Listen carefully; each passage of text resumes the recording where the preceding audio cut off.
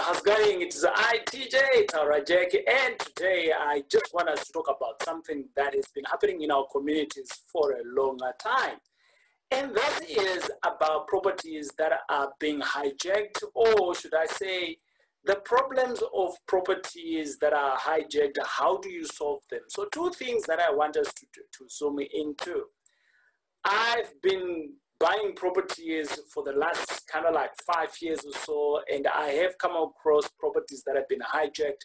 But today I actually want to focus on something that is very important. And this is about how do you actually ensure that the properties that you've got, that you have bought, you prevent them from being hijacked. And this is something that I have seen because I've been buying properties that were hijacked as well. So for that reason, I am able actually to reverse engineer it and say, well, how can I make sure that my properties that I have bought are not being hijacked? So I'm going to speak about 3 properties that I have bought in the last maybe two and a half years ago, because I want to stress the fact that when you're starting off, it's not really good to just jump into a property that is hijacked and that's your first deal as a property investment, because it comes in with other problems and you might not have the right muscles. Yeah, you might not have the right muscles powers to go into a particular property like that. At this time, I've built some kind of a network, a strong network. I now know good lawyers, good eviction teams and things like that of people that can help me if I'm to get stuck, and where to go and who to consult with. But that's not the point of the discussion today. Let me start off by saying that I have bought properties that have been hijacked before.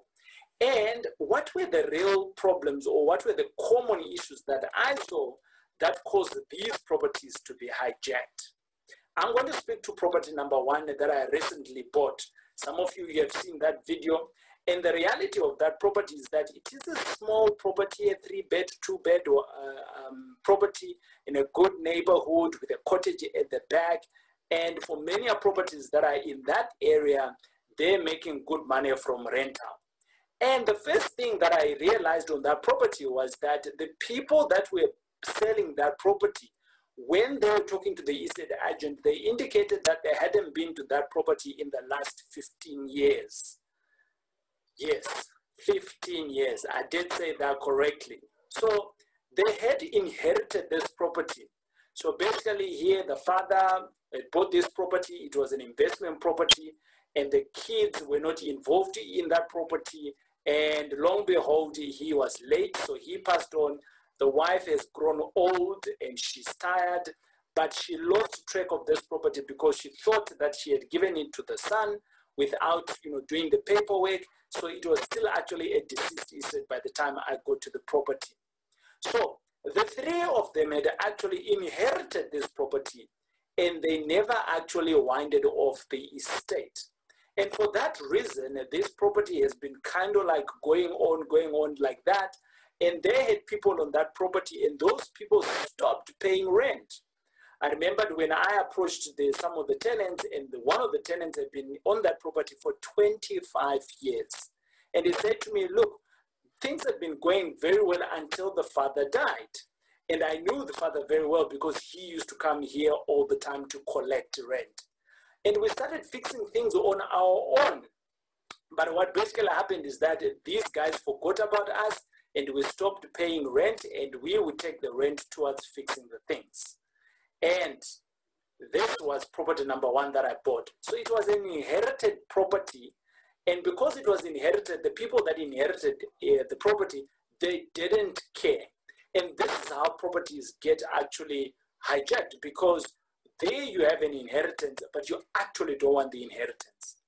If you're one of those people who are going to be inheriting something that you don't like, especially if it's a property, I am happy to buy that property from you because I like properties. The second one is a property that I bought not so long ago. I think it's maybe about a year and a half ago. And this particular property, the owner of the property had long migrated out of the country.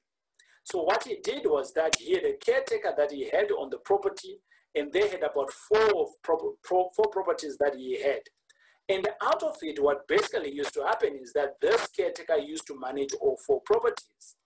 The landlord left for the United Kingdom, and he hasn't come back in the country for the last 10 years. But in the last 5 years, guess what happened? The caretaker took matters into his own hands.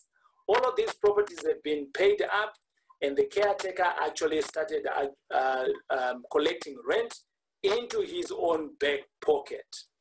What happened here? Did the guy who migrated to the UK, was life so good in the UK that he forgot about his assets in South Africa? I don't know. Did he lose track of the caretaker? I don't know. But eventually when I started digging in, and then when I found this guy, what basically happened, he indicated to me that his caretaker, he didn't actually know that this was what's happening. And when I was talking to the caretaker was saying that his landlord owes him money. So this was kind of some kind of a stalemate, but in the process, the caretaker was reaping the benefits of this asset whilst the owner is in the UK. The third property that I'm going to talk about is, I met the owner of this property, and I met this owner in a little town called Hout Bay. I love that area. I love that neighborhood. One day when I grow up, I think I am going to be staying there maybe for half of the year, but I just love Hout Bay. I did meet this guy, and this guy actually has multiple properties in an area called Windsor. And I flew to Cape Town, and I went to Hout Bay with my family at one point, and we made it a business family holiday trip. And whilst I was seeing this guy, my family was on a holiday.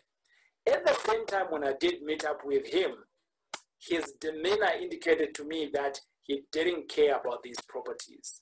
His demeanor indicated to me that the properties are there. Well, what had happened? This guy didn't care much about his properties. He had tenants that were in there. One or two of his tenants became a caretaker, and out of it, they took things into their own hands. These properties, up until now, they haven't been sold. And what he basically did was, he had a property, and this one of the properties that he had, it was a big complex, around about 40 units in it. But he had built it cash back in the days in the 90s. And out of it, what he did is that he migrated to Hout Bay.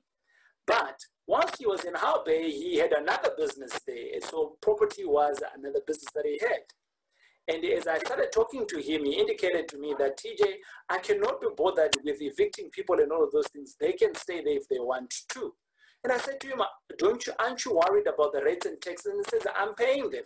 And I said, what about water? And he says, no, the water we've long switched it off because I told the council that my property has been hijacked. I said, oh, really? But why are you not doing something about it? And he says, well, I borrowed some money, and that property is on loan on that property. And the business where I am currently working is giving me more money than what I could be getting on that property. And that explained the demeanor that he gave me when I started meeting up with him. And I actually realized that this guy was totally absent. So three properties that I went to buy that had been hijacked. The first one is an inheritance. The second one, the people had migrated. And the other landlord who was just absent. So I want to dive in now in terms of how do you actually see, or what are the properties that can be easily be hijacked, right? The properties that can be easily hijacked. So it's not normal that properties can just get hijacked. You know, it's not normal. There gotta be something wrong. And the three things that I have seen from these three landlords is that if properties are inherited, and those that have inherited, if they don't care and they are absent, that property can easily be hijacked. It's a fact. I have seen many properties like that. The second one is that if the landlords are not looking after caretakers, the caretakers are very close to the detail of what's happening on the property. They can also hijack the property. I don't know how many properties I have gone out and I've been told they've been hijacked. And if I dig in a little bit more, it is always the caretaker who has hijacked the properties.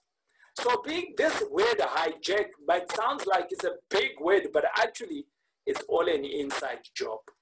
The third one is around the absent landlord, like the guy who's on Hout Bay. And these are my top 3 examples of how properties can easily be hijacked. Now, I want to jump into the comment here of now, how can you actually prevent your property from being hijacked? So how can you do that? So the first thing is that you need to buy in areas that you know. That is the first thing. If you understand a particular area and you know that area, you're comfortable to drive around in that area, you're comfortable to walk around in that area, that is point number 1 into making sure that your property is not hijacked. Because you understand it. How can something that you understand so well be hijacked from you? You know the neighborhood. You know Joseph from down the street, Susan Mary from up the road. You know everybody. I'm not advocating that you should be going in a neighborhood where you're investing and you need to know everyone. No. Be aware of what is happening in and around your asset.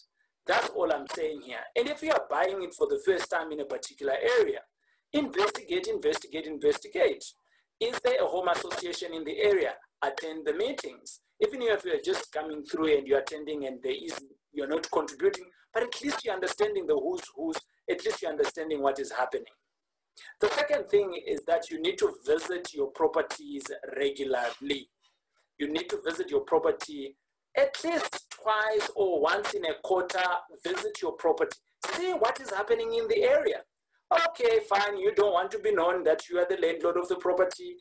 So go and look for accommodation, whilst you're seeing other things that are there, right? Visit them. The more you visit, you're going to see other things that you were not seeing before. And if there is anything that is changes that you're not comfortable with, maybe it's time for you to sell.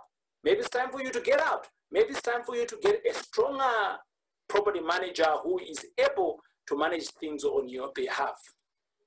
The last point for me here is that you need to be present at your property, right? What do I mean by being present at your property? Number 1, you can either employ what we call a caretaker. And there's many ways in which you can employ a caretaker. You can actually employ a person that really works for you one-on-one. Or if you are one of those people that are not happy to employ a caretaker, you can make one of your tenants a caretaker. And this is like, like properties that are like a 2-bed, 1-bath in a complex, they don't get hijacked. It is properties that are on a standalone and they have multiple occupants in it. These are the ones that normally get hijacked. And that's why you hear me talking about a caretaker. That's why you hear me talking about having maybe someone who's looking after the property. The third, still on the third point of being present, is that I know a lot of people run away from this. They don't want to pay property management fees. They are there for a reason. But you need to find a strong property manager who is going to look after your asset.